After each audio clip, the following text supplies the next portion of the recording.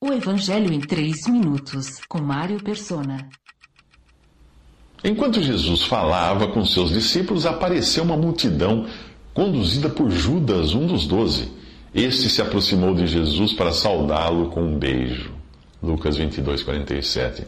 Um beijo demonstra afeto, respeito e consideração. É também uma forma de cumprimentar equivalente ao moderno aperto de mão.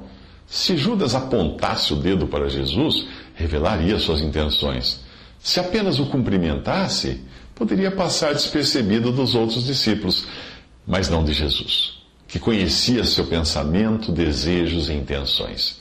Por isso Jesus pergunta em tom de exclamação: Judas, com um beijo você está traindo o Filho do Homem? Lucas 22, 49. Judas não sairia ileso daquela tentativa de fingir devoção. E você? É alguém que realmente crê em Cristo como seu Salvador? Ou não passa de um que o beija aos domingos? De pessoas assim, Jesus falou: Este povo me honra com os lábios, mas o seu coração está longe de mim. Em vão me adoram, seus ensinamentos não passam de regras ensinadas por homens. Mateus 15, 8 a 9.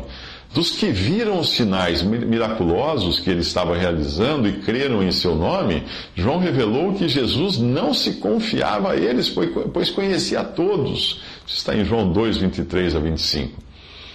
Mas por que Jesus precisaria ser revelado por Judas? Ou por que Judas precisaria mostrar aos soldados quem era Jesus entre aqueles outros homens ali?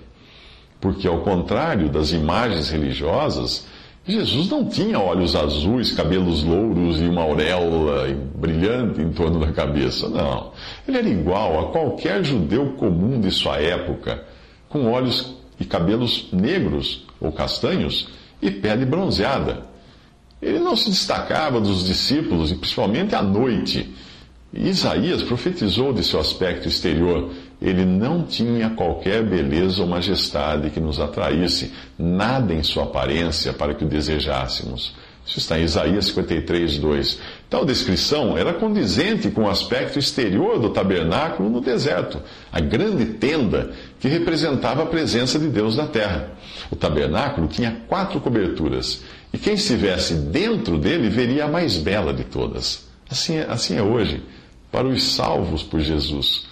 Enquanto os incrédulos enxergam nele uma pedra comum, que só faz tropeçar, para vocês, os que creem, esta pedra é preciosa, escreveu Pedro em 1 Pedro 2,7. A feia cobertura exterior do tabernáculo era feita de peles de animais. Algumas traduções falam de texugos, outras trazem golfinhos ou genericamente animais marinhos. Esqueça a ideia de um casaco de vison ou de uma capa de couro brilhante. O tabernáculo, visto por fora, não tinha qualquer aparência ou majestade que nos atraísse. Assim é Jesus, para quem não o conhece na sua intimidade. Ele é feio e sem graça. Visite 3minutos.net. Dúvidas? Visite respondi.com.br. Adquira os livros ou baixe o e-book. Também para Android e iPhone.